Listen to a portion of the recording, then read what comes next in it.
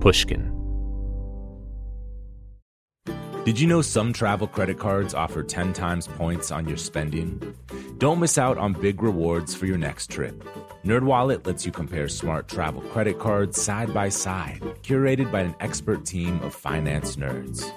What could future you do with better travel rewards? A free flight? A room upgrade? Don't wait to make smart financial decisions. Compare and find smarter credit cards, savings accounts, and more today at nerdwallet.com. Reminder, credit is subject to lender approval and terms apply. NerdWallet, finance smarter. The most innovative companies are going further with T-Mobile for Business. The PGA of America is helping lower scores and elevate fan experiences with AI coaching tools and 5G connected cameras. AAA is getting more drivers back on the road fast with location telematics. And the Las Vegas Grand Prix is powering race day operations with 5G connectivity, giving fans an experience at the speed they deserve. This is accelerating innovation with T-Mobile for Business. Take your business further at T-Mobile.com/now. Willie Nelson, Waylon Jennings, Chris Christopherson. Before they were legends of outlaw country, they were lost souls looking for their sound. Don't miss Mandy Moore in the new scripted Audible original, The Boar's Nest, Sue Brewer and the Birth of Outlaw Country Music. Discover the true untold story of the extraordinary woman behind the outlaw country music movement and its biggest stars.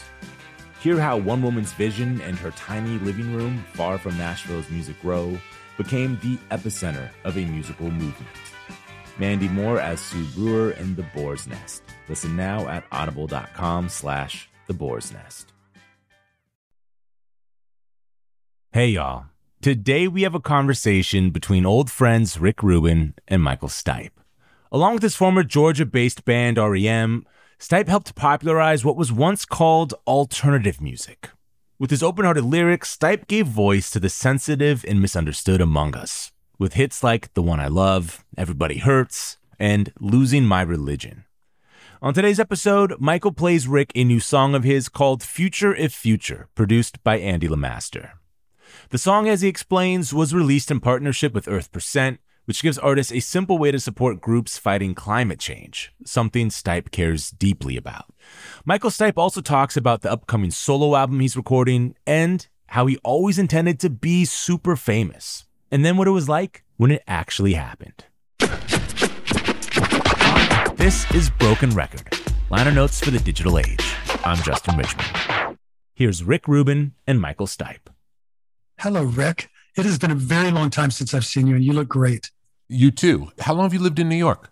It depends on which government agency you talk to, but I've been here since 1987. I see. Do you ever go back to Georgia? I spent most of lockdown in Georgia with my mother, my sisters, and a few very close, my family. I had some vulnerable people in my family, so I spent most of lockdown there. And then starting last summer of 21, was able to travel to our home in Berlin, because I now live between New York and Berlin. Mm-hmm. And then came back when things got bad again with Delta. When you're in Georgia, is that at home in the house that you grew up in? No, it's a misnomer that I grew up in Georgia. My father was in the Army, so I traveled my whole life with him. He was in Vietnam twice. He was in Korea once during my lifetime. And we would pick up and move every couple of years. So I was born in Georgia. I returned to Georgia when I was 18 because my father retired. He and my mom moved to Athens because there's a college there that my uncle went to. He is this incredible activist, and spent the 60s and 70s in Athens as an activist at the University of Georgia. My mom and dad liked the sound of it, and so they moved there in 1978 when I was 18, and I followed them. I was living with a punk rock band in Granite City, Illinois, and I ran out of money, and I moved with my tail between my legs. I moved to Athens, Georgia, thinking that it was a hippie cow town and that I didn't fit in because I was this, urban punk rocker. And it turns out that one of the most incredible punk rock scenes in America was happening right under my nose in Athens, Georgia, and I became a part of it. Unbelievable. What are the odds of that being the case? It's just a remarkable, you would never guess it. Also that it would be, the band that kicked it off, of course, are the B-52s. And that's a band, in my opinion, that have not yet gotten their due recognition for the degree to which they altered the trajectory of contemporary music. Who were the other bands in the Athens scene at that time? Like post B-52s, pre-REM, what was that window? Pre-REM would include the Method Actors and Pylon, and that's about it. With REM came a band called The Side Effects and then a couple of other bands. There was a whole scene going on in Atlanta, but there's always been this weird thing like San Bernardino, LA County kind of thing between Atlanta and Athens. There was a band called Vietnam there. There was RuPaul's early band, RuPaul and Wee Wee Pole, a band called The Now Explosion. And they were all really fun people, and we would hang out with them from time to time. But it was really Athens had its own thing going on. A lot of that had to do with Jeremy Ayers, my mentor, the first love of my life in a way. And he had moved from Athens, where he grew up, to New York, became involved in Andy Warhol's factory as a drag queen named Silva Thin, who Andy loved, but Paul Morrissey, who made all the movies, didn't like very much. Anyway, Andy really hung on to Silva until Jeremy decided to move back to Athens. And then he was really profoundly involved in the beginnings of the B-52s and helped kind of set the stage for what Athens would become as this like hotbed of new music. What was your first memory of the punk rock world in the United States? So we're not including Sex Pistols. We're not including like your first U.S. experience of punk rock. What was it? Oh, it predates the Sex Pistols. It's really? I was in detention in high school in 1975. And under my desk where I sat, someone had left a torn up copy of Cream magazine. And there was an article written by Lisa Robinson about CBGB. And she was comparing the CBGB scene as a black and white scratchy TV to the Technicolor bloviating, bloated, rich, we're better than everyone else kind of rock scene that was happening in modern America, and saying this is so much more real and so much more raw and so much cooler. And these are the people involved in it. And there was a photograph of Patti Smith, and she looked for all the world like, like a vampire, yeah. Black and white picture. She's got her eyes wide open. And I saw the picture and I was like, these are my people. And I read the article and I was like, this is it. So I wound up accidentally subscribing to the Village Voice. My sister had one of those Columbia House subscriptions where you paid a dime and you could get 10 magazines for free. Mm-hmm. And the Village Voice just sounded like fun. So she asked me to pick a few magazines and I picked that one. And suddenly I was immersed into the whole CBGB scene. And I started following it, and I bought Patti's first album the day that it came out when I was 15 years old. And I decided then and there that I was going to become a singer in a band, and that was going to be my life. And I naively moved forward with that, and I outrageously and very luckily succeeded at it. It's unbelievable. It's a beautiful story. And what was your experience of music prior to the punk rock experience? Did you love music from young childhood or no? I loved music, but I was only exposed really to pop radio. And the 5 years that are kind of probably most significant to me are the years that we spent in Texas. We had moved from Frankfurt, outside of Frankfurt, Germany, where there was pop radio, but it was all German. So it was like the Beatles singing Michelle My Belle in German. I distinctly remember that as a child, standing in a cabbage garden, if you can believe it. It was very German in 1967. And moving as a 7 or 8 year old to Texas, and then hearing pop radio, which included Tammy Wynette and a lot of country music, but then also the Archies and the Banana Splits and whatever, the Flintstones were primetime TV at that point during the Vietnam War. Yeah, my exposure to pop radio during those years between 67 and 73, that was really primo, amazing radio. In terms of music that I really clocked as a young teen, I always cite Rock On by David Essex, which I then kind of extrapolated into the song Drive by REM. It's a very, very, that whole album, in fact, is really referencing the 1970s, and the song by song, you can go to Everybody Hurts is Nazareth. The band Nazareth covers Love Hurts, which was an earlier song from, I think, the 1950s or 60s. Drive was my homage to David Essex and Rock On. The other song that I always name is my now very, very, very dear friend and a man who I love very much, but Elton John put out Benny and the Jets. And I had never heard anything like that before. It was absolutely mind-blowing to me that the production, it was really And I'm talking to you about this, but it was really the production. Yeah. The song is a great song, and he's, of course, an amazing artist, but the production of that song was so whacked out. And the production of Rock On by David Essex was so whacked out. But I think that was coming out of, what was happening with glam rock in England, the early kind of Mark Bolan, very early David Bowie, Slade. The Bay City Rollers might have come a little bit later, and they were very pop, of course. But I think a lot of that production stuff was coming from there. So after you saw the picture of Patti, did you go to find her? Is that the next step? You went to New York? That was what drew you? I did not go to New York for another 3 years. I didn't actually meet Patti until 20 years later. Wow. 1995 that we actually met each other. Incredible. We can continue from 1979 when I first came to New York, but you and I go back a long, long way, and we all have our pasts that are maybe a little bit embarrassing, but I know that you used to spend a good bit of time in New York at Exterminator Chili. Yes. Remember that place? Loved it. My two best friends worked there, Tom Gilroy and Jim McKay, both artists, and Michael Imperioli, who went on to do The Sopranos, worked there as well. But you used to go for lunch and occasionally for dinner. Yes, and the person who managed Exterminator Chili, whose name I can't think of now because I haven't thought about it since then, managed a band, and we ended up signing that band called Masters of Reality that were a super cool kind of psychedelic rock band. I remember Masters of Reality. That's pretty cool. And also, but Wire ate there. Wow. The Chili Peppers made a video there, I think, and that might have been before your time. Yeah. Thinking about the early days of punk rock and starting your post-punk band, I guess, would you qualify REM as a post-punk? I think so, yeah. It was alternative music. Could you possibly imagine that it would become as popular and as mainstream as it ended up being? I think, to be completely honest, I think that was my intention all along. I wanted to be as big as I could possibly be. I just wanted to be really super fucking famous. And not by any means necessary, no. Which is what you find in today's culture. There are people that are famous for the sake of being famous, and then they become a billionaire with a makeup line or whatever. That's a little insulting, frankly, for those of us who actually work at more than just business. But yeah, I knew that I had something to offer. I didn't know what it was when I was 19 or when I was 15, but over the course of a few records, I figured out that I had a voice. And then much later, I found out that voice was quite unique, and I started really enjoying the process of writing. And Peter, Mike, and I, and Bill, when he was in the band, were the best of friends, and we supported each other. We loved each other. We kept each other alive many times, and we had a great grand adventure together, which for me lasted 32 years. Yeah. The postpartum after 32 years is, let me tell you, that's something. That's a high that you don't come down from easily. And so it took me several years to I really had to step away from music because I'm all in. I don't do anything halfway.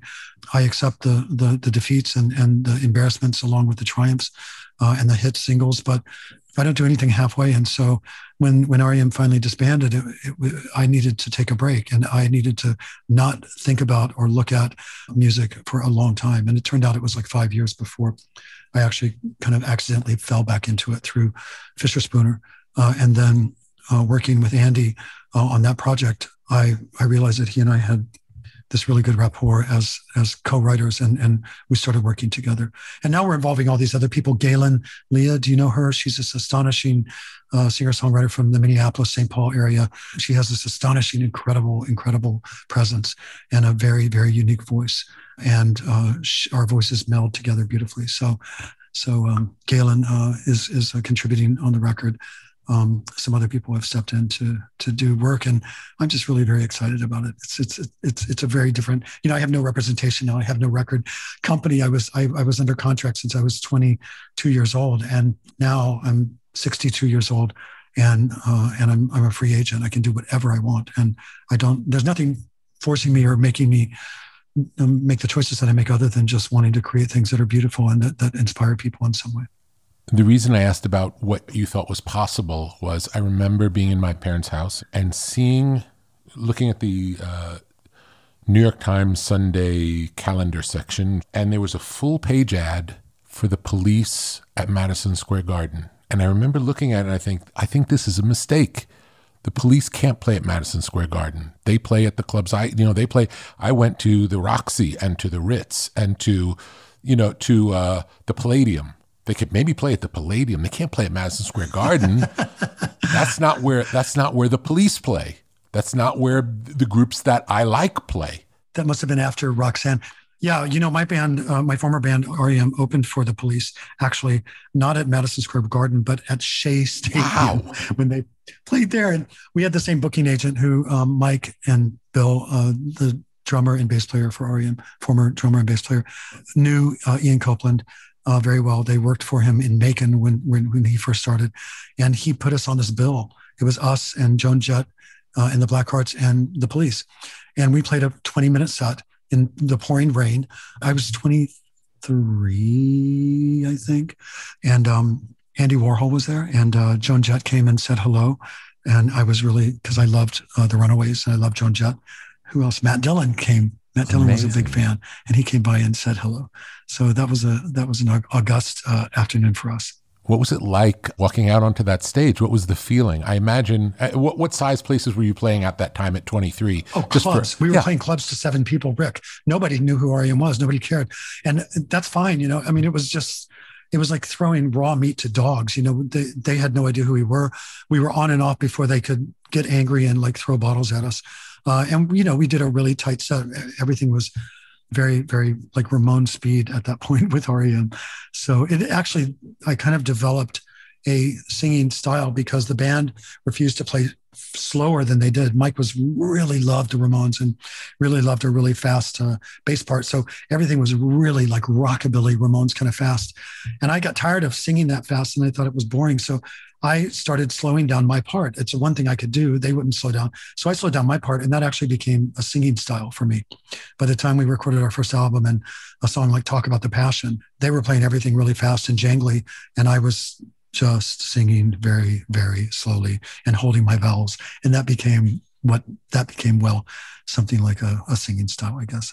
I'm so happy to see. I have to say, I feel I miss you and I love you, and it's so nice to talk to you. And I feel like there are a million things for us to talk about because everything you said is the beginning of another conversation. Like we could talk about the Village Voice alone forever. I was a pack rat when I was a kid, and I subscribed to the Village Voice. And at one point, there was an entire room of my family house that I grew up in, floor to ceiling, the entire room of just Village Voice newspapers because I saved every one. Oh. And I didn't save them in any way that I could refer back to them. But when my mom would say, we have to throw away these newspapers, I said, you can't throw them away because I might have to refer back to something in those. There was no way for me to do that, but I wanted to know all of the information in all of these newspapers. It was our life's blood. We have a lot in common, Rick. I'm pack rat would be a very friendly term for what we call me and my father. I'm a hoarder, and I happen to have really good taste, and I've had a fascinating life thus far. So the things that I've hoarded are, for the most part, pretty interesting stacks and piles. And Warhol had his time capsules, which was just cardboard boxes, and he would jam everything that came to him would go into a cardboard box, and that became time capsules. It was my friend Todd Eberly who he's a photographer, very talented artist, and he worked for Vanity Fair forever, but he was called to the Warhol Museum, and he was handed the task of photographing time capsules that Warhol had left when he died that had never been opened before. And he found some unbelievable things. I still regard Warhol as the greatest artist of the 20th century. A close second being Brancusi. Brancusi managed to bring modernism and traditionalism together, not capital T, but small t traditionalism together in art, and do so in a way that was not only elegant, but insanely timeless. Yeah, and felt new. It's interesting when someone can make something traditional and modern, and it lives in both worlds. It still feels new. That's the thing. You see a Brancusi piece and you're like, what is this? This is the most elegant, I'm using that word a lot, but it does describe, I think, it fits his work. Yeah. I remember one of my fondest memories of things that we got to do together was we went to Manhattan Center for an event for Johnny Cash, and it was a tribute to Johnny Cash, but he sang at the tribute, and it was I remember we were sitting up in the left balcony, and it was just a beautiful night, and I was just so glad that we got to do that together. I think it's because of you that I managed to make it backstage before the show. And I met Johnny for the first time. I had met June several times before because of charity events that we were both attending. but I had never met Johnny. And as it turns out, of course, that was in the last year of his life. So thank you for allowing me to meet Johnny Cash, one of my great heroes. We have to take a quick break, but we'll be right back with more from Michael Stipe. Reboot your credit card with Apple Card, the only credit card designed for iPhone. It gives you up to 3% daily cash back on every purchase. Plus, Apple Card has no fees, not even hidden ones. Apply for Apple Card now in the Wallet app on iPhone. Apple Card issued by Goldman Sachs Bank USA, Salt Lake City branch, subject to credit approval. Variable APRs for Apple Card range from 19.24% to 29.49% based on creditworthiness. Rates as of February 1st, 2024. Terms and more at applecard.com. Snagajob is where America goes to hire, with the deepest talent pool in hourly hiring. With access to over 6 million active hourly workers, Snagajob is the all-in-one solution for hiring high-quality employees who can cover all your needs: on demand, temp to hire, part-time, or full-time.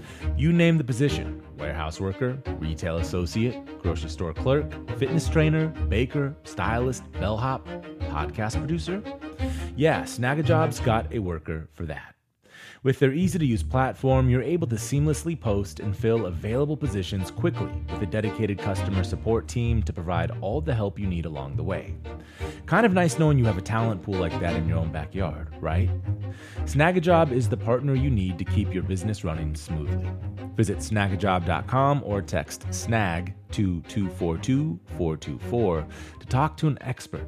Snagajob.com, where America goes to hire. Hello. This is Malcolm Gladwell from Revisionist History. Let me tell you an unconventional story about a healthcare group that wanted to improve their efficiency. Boston Children's Hospital. They were already a leading pediatric facility. Their patient outcomes, workflows, and delivery of care were already great. But they wondered, how can we make it better? So the hospital got to work. Their idea was to build what they called clinical mobility, meaning a system which would allow their staff to access information and interact with patients on mobile devices, anywhere in the hospital. And what made that possible? 5G. The hospital rebuilt their entire system with 5G technology at its core. That infrastructure now supports thousands of phones and tablets so practitioners can communicate with patients on a whole new level. Boston Children's also made sure the system could flex and scale to handle medical advancements like robotic surgery and virtual reality for training and research. This was worlds away from how they had previously operated.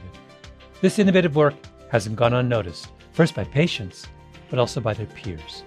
Boston Children's was a first-place winner in the industry category at last year's Unconventional Awards from T-Mobile for Business, an event that celebrates customers who've dared to innovate for the sake of innovation. If the Boston Children's story rings a bell with you, if your team has asked the same questions about building a better business solution, I encourage you to enter this year's awards.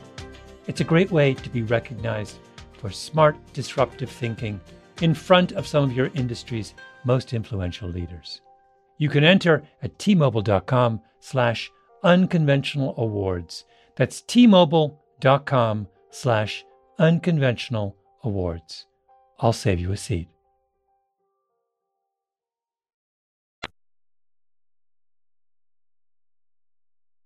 We're back with more from Rick Rubin's conversation with Michael Stipe.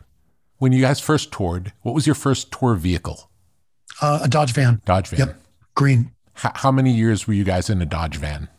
We didn't have a bus until 1984, so we were 4 years in a van. It's just, I think it's interesting for people to understand at the time that you guys became who you became, what work went into it, because I don't know that really exists in the world anymore.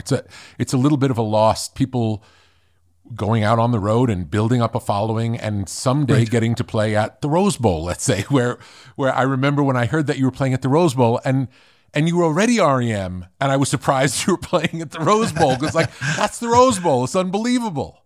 Patti Smith did an interview with The Guardian. She was quoting someone, I don't know who said it, but in referencing work as an artist, it's 10% inspiration and 90% perspiration. And in the 1980s, we certainly put in our fair share of perspiration. And in the process of building up that audience and a reputation as a band, we actually got our chops. We grew up in public. I mean, we had no idea what we were doing. I didn't know that a bass guitar made the low notes until our second album. I didn't know that. I knew that it was the one with 4 strings. That's all I knew. I mean, I was that ignorant of music, and yet we managed to create these songs that were really quite stunning. And we were lucky to work with people like Mitch Easter and Don Dixon in the early days to help us kind of form what was a sound. At the time in the early 80s, everybody wanted the vocal really loud and the drums really loud because it was post-disco. And even if you were, no matter who you were, if you turn the drums up, you're going to have a hit, or you're more likely to have a hit. And we were like, turn the drums down, turn the vocal down, turn it. We were the people that were saying, turn everything down. We want everything quieter. Thank God for remastering, because we're able to go back into those recordings now and bring it up to speed to what these things sound like with digital technology, with the advent of all of our devices, and the way that we hear things now is very, very different from 1982. Was the road from the Dodge van up to the eventually stadiums, was it a consistent road, or were there like moments on the way where there were breakthroughs? Can you remember the first time something big happened? Well, the first big thing was when I walked on stage for the first time ever, and I was like, this is it. This is where I loved it. And half the time, again, I was, I trance when I perform. So half the time I was kind of not really there. Mm-hmm. I could be reminded of something and be like, oh yeah, that's when I stumbled over and I hit that note that I don't usually hit. Or that's when someone threw something and it hit me in the shoulder. But I would go into really a trance state when I performed, and that's very lucky for me. It kept me from becoming terribly self-conscious. I was as pretentious as anyone, and I embrace that pretension. I love pretension as if you think of it as a way to rise out of yourself and to allow yourself to become something bigger than what you are. Then wow, I'm really pretentious, and look where it placed me. I'm okay with that. Yeah, I love to perform. What was the question, Rick? That was a good question. We were talking about the first moment where like something big happened. So the first one you gave me was stepping on stage and realizing this is for you. And then in the band, when was the first moment like, oh, things are changing? I can answer that, and it echoes the rest of our conversation. Yeah, we were voted Band of the Year, Jazz and Pop, Paz and Jop. Yeah, Village Voice. Murmur, our first album, 1983, Record of the Year. Wow. By the Critics' Choice, and that was over Michael Jackson's Thriller. So the enormity of that to us, we were living in this rundown Fleabag hotel in Times Square. I would eat 1 Knish a day. I knew where I could go to get it. I knew where I could go and bat my eyelashes and get someone to buy me a beer, and not have to get laid in the But I lived off of a Knish. We were living on $5 a day and a bag of M&Ms that my uncle left when he traveled through New York. We had nothing. And our record was the Village Voice Record of the Year over Michael Jackson's Thriller. We were playing clubs to 12 and 15 people at a time, but anyway, I mean, those were the days, it was good fun. And we made the most of it. And I'm glad I had those experiences. And what was the next breakthrough moments? Like, oh, this is bigger than that. What were just looking for the stages of development? Fall on Me was the video that MTV had to play. I was disgusted by most music videos. I thought they were cheesy and stupid.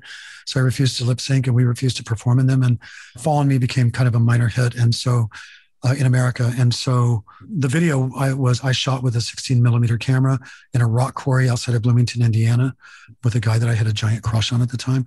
And I developed the film, turned it upside down, ran it backwards, ran the words to the song over this really shitty black and white footage of a rock quarry. And that became the weirdest music video of the year on MTV. And so that was a big moment, because I was like, wow, I can manipulate this. I can make them do things that they don't want to do just because they have to do it because the song is that good. Then, of course, we had a hit song, top 10 song with The One I Love. And that was the video was by Robert Longo, who's a pop artist and a great friend. And then the next big moment after that was the Green World Tour. And then after that was Losing My Religion. And when Losing My Religion hit, if I ever had, I'm not a person who has ambitions. If they're there, they're unconscious or they're subconscious. I don't know which to call it, but I did always want to be really famous, and I didn't realize what really that entailed. And looking at it from the other side, it's nice to be anonymous again. I'm on the subway and nobody knows who I am. They don't look at me. If anyone under the age of 30 does not even look at me because they just register old. And I'm fine with that. It's totally amazing. But losing my religion was when I went from being someone that was recognized by people in my age group who loved a certain type of music to being universally, wildly, insanely famous and on the street. Like I couldn't go anywhere. And it was okay. It was kind of charming. In New York, people yell whatever they want to yell at you. They tell you if they like you. They tell you if they think you suck. And I kind of love that about New York. And I never liked LA because I never knew where I stood with people there. Everyone's your friend there. It's very isolating and very kind of aggressively calm, and I can't stand it. And I'm sorry, Los Angeles, there are aspects to it that I love, and there are people there that I love, but can't do it. But losing my religion really changed it for me. And the one thing, if I ever had an ambition, it might be to have a song of the summer. And losing my religion became REM's song of the summer. And that was thrilling. Yeah. What do you remember about writing? First of all, when you wrote it, did you know that song was special? No. In fact, we released it as the first single thinking that it was going to set up the next song, which was something much more pop. I don't remember what it was. Yeah. And then eventually I think Everybody Hurts, which was a big ballad, and that became a hit song around the world. And so that was also really good for us. And that's a beautiful video as well. Yeah, no, we didn't know it was going. I mean, it was such a weird song. We had no idea that it was going to resonate the way that it did. What do you remember about writing it? I changed one lyric. I remember that's me in the kitchen. That's me in the spotlight. No, that's me in the corner. That's me in the spotlight. That's me in the corner. That's me in the kitchen. So what I was pulling from was being the shy wallflower who hangs back at the party or at the dance and doesn't go up to the person that you're madly in love with and say, I've kind of got a crush on you. How do you feel about me? So there's this whole relationship that's happening only in the person's mind, and he doesn't know whether he's said too much or hasn't said enough. So he's like in the corner of the dance floor, watching everyone dance and watching the love of his life on the dance floor, dancing with everyone because that's the most exciting person. Or he's in the kitchen, behind the refrigerator. And I changed kitchen to spotlight. And instantly, of course, the song became about me, which it never was, I don't think. I mean, I'm pretty self-aware. But the video with Tarsem is what really pushed it over the edge. And that was probably the queerest video of all time. And that was kind of nice. Yeah.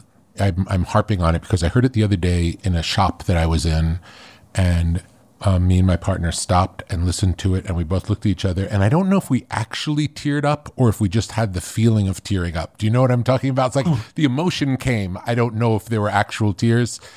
It's amazing that the song to this day has this power to it, and I don't truly understand it. I don't know that it's the words. I don't know why it has so much emotional resonance. But it's one of these songs that when you hear it, the world stops, and you're put in the place of wherever this song is happening, and you're in the void of the song. It's mystical. That's very generous. Thank you very much. That means a lot to me coming from you. Thank you. Just tell me about the experience of writing the words. Did the music exist first? How did it happen? The music just existed first. I know that Peter was tired of playing guitar and did REM's former guitars. After touring for 9-10 years in the 1980s. And he was buying wild, interesting instruments that he didn't know how to play. And his experimentation as a musician was to throw roadblocks in front of himself by trying to play something that he couldn't play. So this was one of his first experiments on mandolin.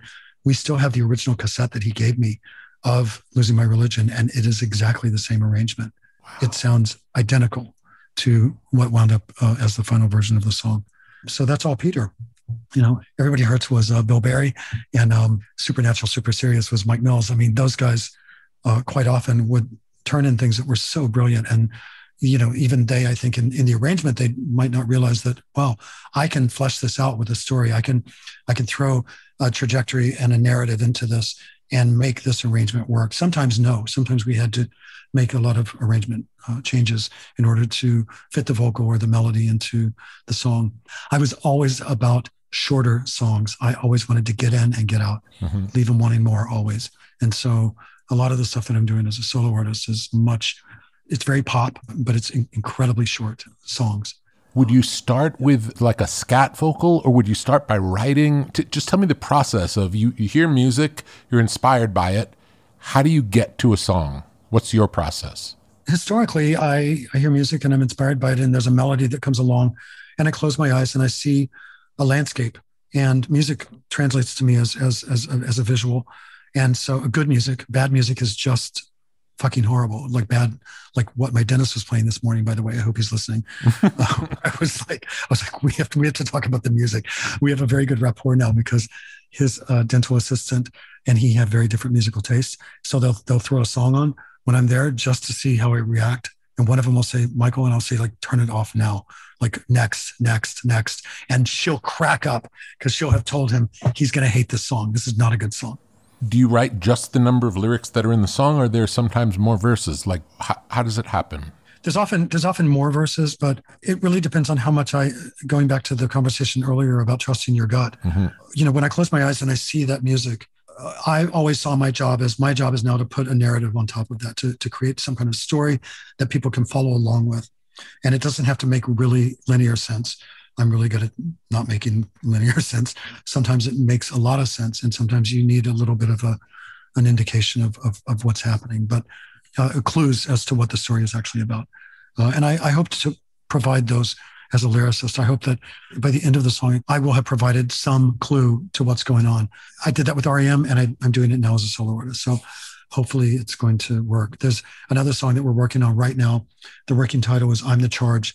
And everything you need to know about this character is in the second verse and the last three words, which have nothing to do with the rest of the song. But they set up another song, which is an entirely different piece of music. Mm-hmm. And it's the same character 30 years later. And I'm following the arc of this character over time. And I'm imbuing this character with this extremely shifting sense of self, going from someone who's extremely vulnerable and quite difficult, but always in charge, always in power, to someone who's extremely invulnerable and almost cynical in their work. But they've developed this very tough skin, but they're now using the vulnerability of their youth to be able to create work that, although is uninteresting for them, inspires others. Boy, that sounded like a really bad off-Broadway play, didn't it? I'm sorry. I'm talking to myself here and you just happen to be present. Sorry, Rick. Anyway, the song is called I'm the Charge. And the second song is called, the working title would be Pull of Love. Will the whole album have an arc like that? I don't know yet because I'm still working on it. No, I don't tend to write. I will revisit characters from time to time. And then I have to question myself, like, how did I embody this person? What gender did I make them? What political leaning did I give to them? What horrible position did I put them in that they now have to work their way out of, or have some cathartic moment that pulls them out of it? Like the song Sad Professor, or one of my favorite REM songs, Country Feedback. That song, I think, and in my memory, I sang it one time and that was it. I think in the re-release that the band put out, the 25th anniversary re-release, they found a demo. But you hear at the very beginning of the song, I say these clothes, and I pause because I came in too early. And then I say, these clothes don't fit us right, and I'm to blame. It's all the same. It's all the same. I didn't know the song. I hadn't worked it out. I hadn't mapped it out. Peter has this memory of me walking into the studio with a piece of paper that had a drawing of an Indian, a pencil drawing of an Indian on it, and a few words on a piece of paper. And he said he walked in with that, and that was the song. And that became Country Feedback.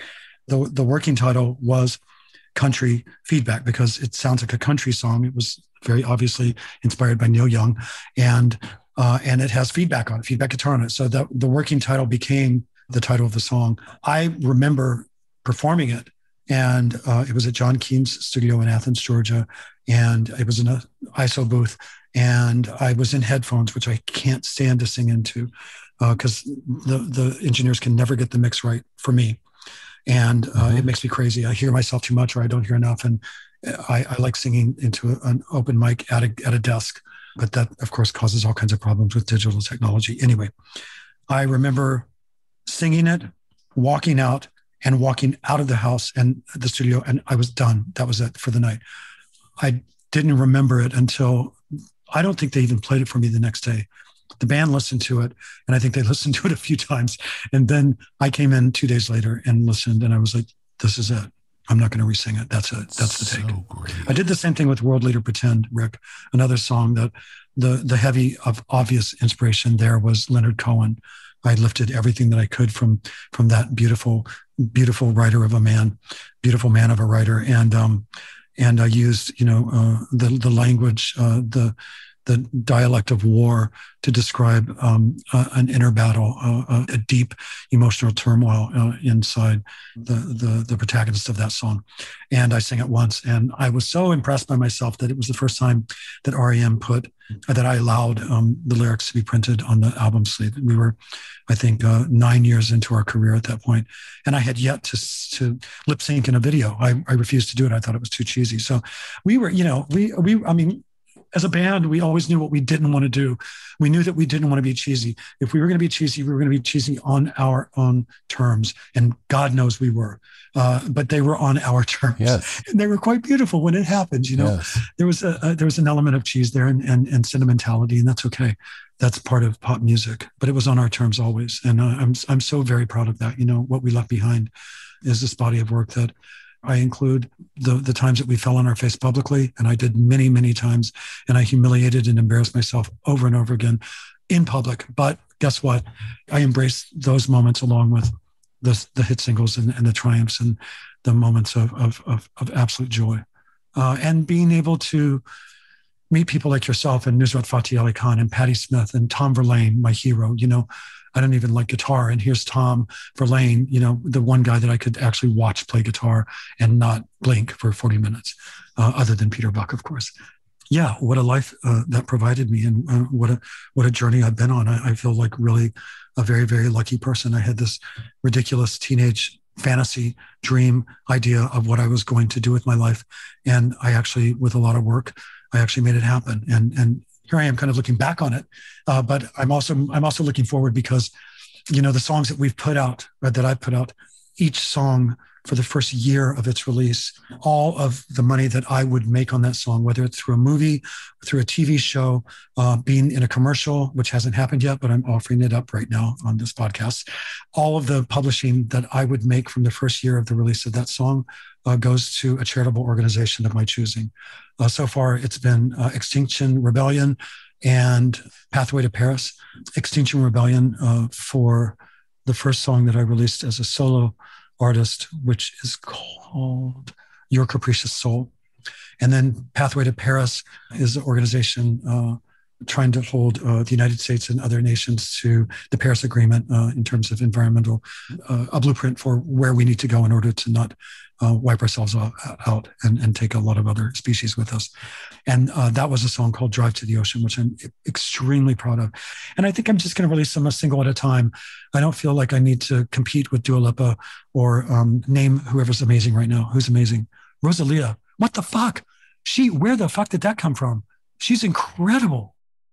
We'll be right back after a break with more from Michael Stipe and Rick Rubin. Snagajob is where America goes to hire, with the deepest talent pool in hourly hiring.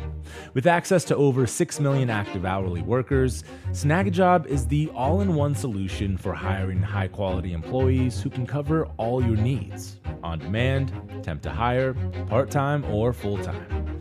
You name the position: warehouse worker, retail associate, grocery store clerk, fitness trainer, baker, stylist, bellhop, podcast producer. Yeah, Snagajob's got a worker for that. With their easy-to-use platform, you're able to seamlessly post and fill available positions quickly with a dedicated customer support team to provide all the help you need along the way. Kind of nice knowing you have a talent pool like that in your own backyard, right? Snagajob is the partner you need to keep your business running smoothly. Visit snagajob.com or text SNAG to 242-424 to talk to an expert. Snagajob.com, where America goes to hire. Hello. This is Malcolm Gladwell from Revisionist History. In my book, David and Goliath, I tried to figure out how some people find the strength to take on the established way of thinking and turn it upside down. What does it take to be a disruptor? And I concluded that a disruptor is someone with a rare combination of 3 traits. First, you have to be open. have to be willing to see and do things in new ways. Secondly, you have to be conscientious, to follow through and make things happen. Those two are obvious. But the third one is the crucial one. You have to be willing to do what you think is right, even when everyone around you thinks you're an idiot. There isn't a brilliant innovator in history who wasn't surrounded by naysayers. Most of us can't take that kind of criticism and we fold, but the disruptor doesn't. They soldier on. I've been looking at disruptors and their success stories a lot lately, partly because I'm working on a follow-up to The Tipping Point, and market disruption plays a key role in how ideas take off. But also because I'm going to be the keynote speaker at this year's Unconventional Awards from T-Mobile for Business. It's an event where customers are recognized for kicking convention to the curb to elevate their company, while also doing meaningful things for their community and even the world. In fact, I'll be presenting the first ever Tipping Point designation, a new special distinction honoring one entrant that sparked transformative change for their organization.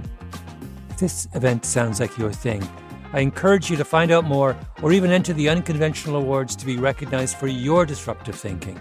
Win a donation to a charity of your choice, and much more. You can enter before July 31st at tmobile.com/unconventional awards. That's tmobile.com/unconventional awards. I'll save you a seat. Willie Nelson, Waylon Jennings, Chris Christopherson. How did the biggest names in outlaw country start a musical revolution? Through one woman's vision from one tiny living room. Don't miss Mandy Moore as Sue Brewer in the new scripted Audible original, The Boar's Nest, Sue Brewer and the Birth of Outlaw Country Music. Discover the true, untold story of the extraordinary woman behind the outlaw country music movement and its biggest stars. Brewer helped shape the sound and soul of country music as we know it today, despite never picking up an instrument herself. Lovingly dubbed The Boar's Nest, Sue's place was an intimate staging ground where a new breed of singer-songwriters, wounded souls, wayward upstarts, would spur each other on to tap into something bigger, realer. Starring Mandy Moore and featuring Eben Moss-Bacharach as Shel Silverstein and TJ Osborne as Johnny Cash, alongside a full ensemble cast. Audible invites you to enter The Boar's Nest and experience the rise of a musical revolution. One woman, one time, one place. The Boar's Nest, Sue Brewer and the Birth of Outlaw Country Music. Listen now at audible.com/The Boar's Nest.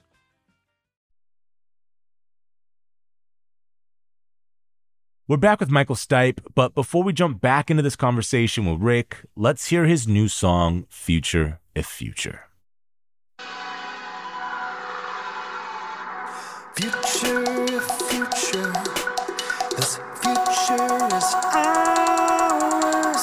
Guarding the generation of cold-hearted cowards. We are the others with stem seeds and flowery flowers.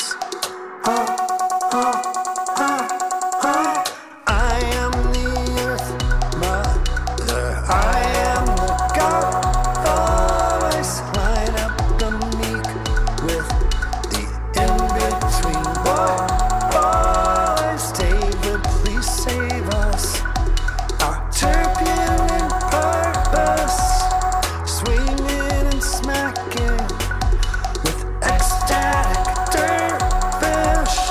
Please don't stare, we're doing all we can.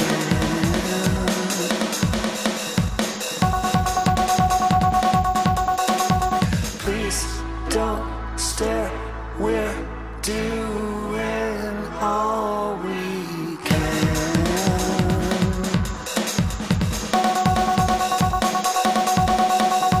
Diddy and Carter, she is a seer. We all know what is left. No, it's never fair. Please don't stare. We're doing all we can.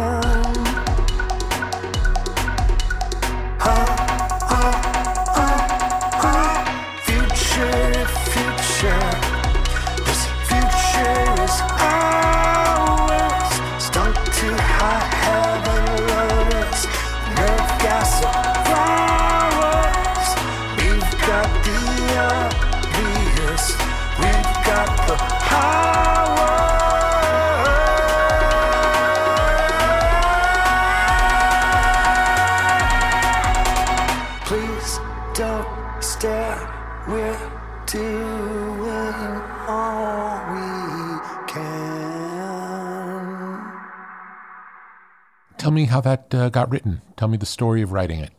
It's one of those songs that just flew out, and I didn't think too much about the lyric. The music, I believe most of the music came from Andy LeMaster, but we worked together in the studio. I don't play an instrument. I played classical piano when I was a child. I played accordion as a very young man. I think I was 8 or 9 years old when I picked up accordion. And then I stopped both and forgot everything that I knew about music and reading music, because I read classical piano off the page. But I don't play anything. So I became the singer in REM, and that's good and fine. And from time to time I would have a guitar and pretend like I could play it, but I couldn't. I still can't play an F or a B. But I started writing after REM disbanded 10 years ago. I started writing music on synthesizer and really enjoyed the process and realized how really difficult composing is. I mean, it's a way different story from lyrics and melodies and singing. It's just a way different thing. And also working on music, I would almost go into a trance state, which is good because I would forget who made the music. And it was in fact me and Andy working together. This one is mostly Andy, I think, musically. And then the lyric flew out of me. I didn't really question it or overthink it. And I think that that's really my superpower now. My superpower as the singer of REM was realizing that as a man, presenting as a man in my era, in my time period, that my vulnerability and my ability to express that vulnerability was really something that we had not seen in a way that wasn't just super hyper cheesy and manipulative. So that vulnerability became my superpower. Now, I think my superpower is recognizing that, and my gut is really, really good. And if I don't overthink things, write drunk, edit sober, you take that and extrapolate it and you move it into a not like Norman Mailer or Gore Vidal like universe. I write without thinking. I go into a trance and I write. And then I edit sober and I go, okay, that's crap. That's bad poetry. That's not bad, not great poetry. But if we repeat it a few times, maybe it's a good chorus. And you use those tricks that you learn. But I don't overthink things anymore. I just kind of let them flow out. And when they're not flowing, I put them aside and I go work in photography or other mediums. And I'm working in all these different things now. I'm putting out photo books, and I have a big show in Milan. I'm having a solo exhibition at the ICA in Milan of all the work, the plastic work that I do, the stuff that's sculptural or photo-based. And there will be a musical component to that show. But yeah, if the music is feeling a little stale, then I just jump to one of my other things, and I come back around and I listen to it with fresh ears and I go, wow, that's one of the worst choruses I've ever written. So let's re-examine it. I want to come to the show in Milan when that happens. Oh, beautiful. It's opening in early November 23. You said something interesting, that your superpower in REM was your vulnerability. When did you realize that? Because I imagine in the early days, you were just vulnerable. You weren't somebody who understood that your vulnerability was a superpower. No, I didn't understand that at all. I didn't understand from the very early moment that we spoke about, where I decided at the age of 15 that I was going to become a singer in a band. It didn't occur to me that you have to have a modicum of talent. You have to be able to do something. You have to be able to stand on stage and perform. You have to be able to write songs. You have to be able to sing those songs. You have to work with other people. You have to travel nonstop. You have to eat really shitty food most of that time. You have adrenaline and addiction issues to deal with, because adrenaline is the most hardcore drug I've ever in my life taken. And I've taken everything. But, I quit drugs when I was 23. I drink occasionally now. I still love to drink, but I know it's not good for me. So I try to limit it. I'm thinking about going back to gummies. I'm excited here in New York. It's now legal, and I haven't touched weed since I was 17 years old. So, although actually the truth is, I worked on a record with Fisher Spooner that kind of accidentally reintroduced me to music about 5 years ago. And I wound up producing their album, and it's a really good record called Sir. And it's a very, very, very, very, very queer, very gay record in terms of its thematic content and its trajectory. But in writing that record, I experimented with weed a little bit, and I smoked weed for the first time since, I was a kid. And some pretty good songs came out of it, I have to say. So who knows? I'm excited. I'm really, really sensitive. I'm really sensitive. I'm allergic to all these foods, and I'm allergic to all this stuff. And I have to be very careful, what kind of things I breathe and all this blah, blah, blah. But so I can take the tiniest amount of weed that would, that would other people wouldn't even feel. And it knocks me over. And, but it makes for really good lyric writing. So maybe I'm going to move into weed now. That'll be a third act for me. What's your favorite song on the Fisher Spooner record? Well, the one that I wrote Weed to is called I Need Love. And I'm thinking about covering it. I think it's such a good song. What motivated you to feel like it's time to do a solo project? It's interesting that you haven't done one yet, and the fact that now you're deciding to do one makes it interesting with this window of time. I can be really honest, and I've said this before, but I love my voice. I love my singing voice. I don't like my speaking voice, although I'm really glad we're talking. But I love my voice, and I feel like I have a limited amount of time in which to use that voice. I kind of feel like, I'm not a Christian. I'm a deeply spiritual person, but I don't really follow any particular path. But I do feel in a way that, I don't know, I've got a beautiful voice and I really enjoy it. And a lot of people like hearing me sing, and music is a really powerful medium. And I feel like I've got a lot to say. So why not use that voice and stop talking? Just get back to singing. And I enjoy it a lot. It's my first real love was photography. And I've now been putting out a book a year. And I intend to do that for the rest of my life. And I hope that I live a really long time. I hope we have 40 or 50 more books coming. As much as I find immense joy in putting together images that I've taken or things that I've collected and showing them to kind of introduce the way that I see and feel and interpret the world and the way that I move through it. Because I do feel like, we're all unique in our own ways, right? We're all little snowflakes, but there is something to the way I put things together that I think is enjoyable for other people. So I really like doing that, but nothing beats coming up with a lyric and a melody that people come back to you 2 days, 3 days, 4 days later and say, I can't stop singing your song. Thank you for that. That song was there for me at a very important moment for me. That kind of stuff. I sang last night, in fact. Rick, you knew Hal Wilner, I'm sure. And we had a memorial for him last night at St. Anne's Warehouse. And I did a song written by his best friend, Lou Reed, that I had covered for the Velvet Underground record that came out with Todd Haynes' documentary. Mm-hmm. And I told Hal, I said I would participate in the project if I could have the first song on. It's a recreation of the first album by the Velvet Underground, which in my life ranks as one of the top 5 records of all time. Yes.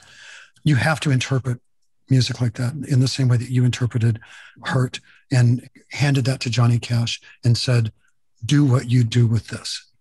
And he took that and he made it a better song than it ever was or ever will be again. And we have you to thank for that. And Mark Romanek did the video for that, correct? Yes. Beautiful, astonishing video with June. It's really one of those like moments. And, I know you're not a boastful person, but you should be very, very proud of that moment that you offered all of us just in that one single collaboration. That's such a beautiful, beautiful thing. Do you like singing in front of people? Do you like the feeling of being in front of an audience? I blacked out last night on stage because there were no vocals in the monitor. And I just went into I had rehearsed it 3 times. So I don't really remember the performance, but everything before it and after it was okay. As soon as I found out that the voice was actually in the house, then I was okay. I couldn't tell if my voice was actually being projected into the house or not. But yeah, when you do something that's not just one song at a memorial or on a TV show, you go into adrenalized state. And as I mentioned earlier, that's the most powerful drug I've ever taken. And it's why I think so many of our people, and I'm speaking of creative people, wind up in trouble because you come off of a tour, or you wind up, you finish a movie, or, if you're in the Harlem Globetrotters, or if you're a professional athlete, you stop the tour and your adrenaline is running at a rate that's superhuman, and you can't really match that with anything. The only thing that I found, and I started this in the late 80s to combat that hyper adrenalized state, was acupuncture. A lot of body work, but mainly acupuncture really helps a lot to kind of retune the endocrine system, and particularly the kidneys, the kidney energy, as the Chinese would call it. Beautiful. So it's almost like it's just that the nervous system is on high alert, and you just need to calm it down. And it seems like acupuncture does that.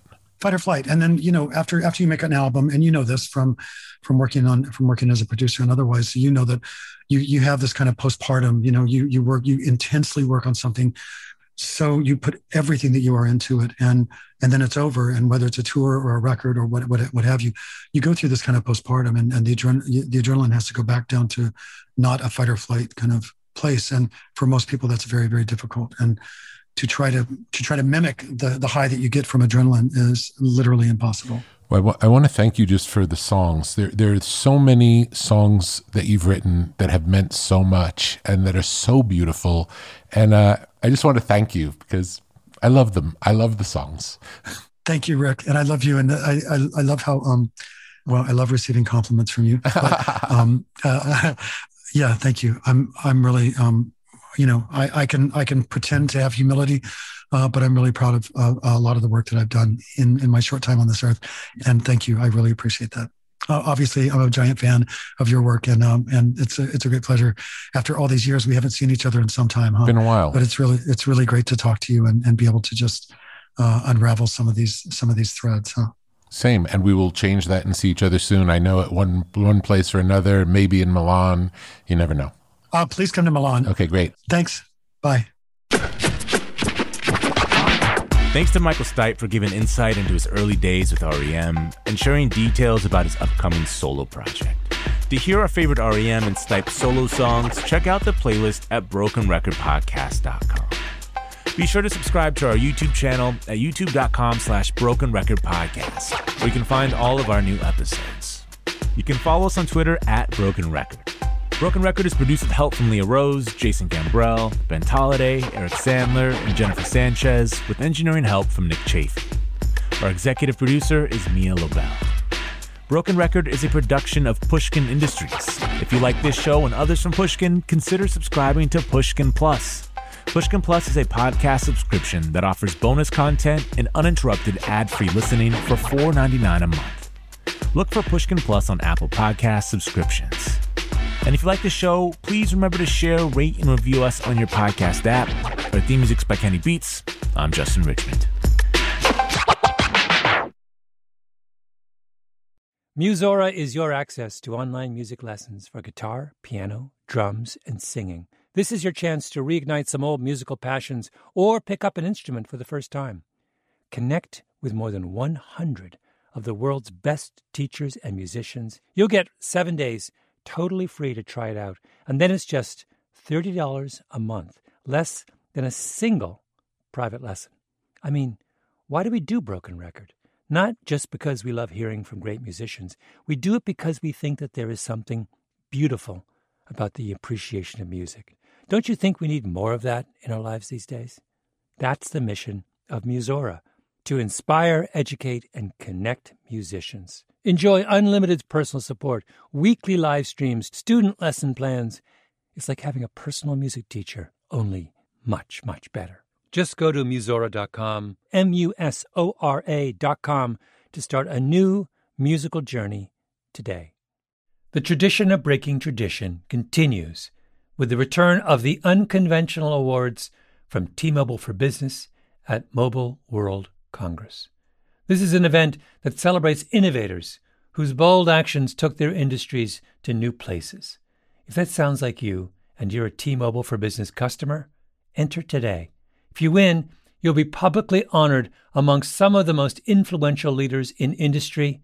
And me, I'll be there too. Enter now at T-Mobile.com/unconventional awards. See you there.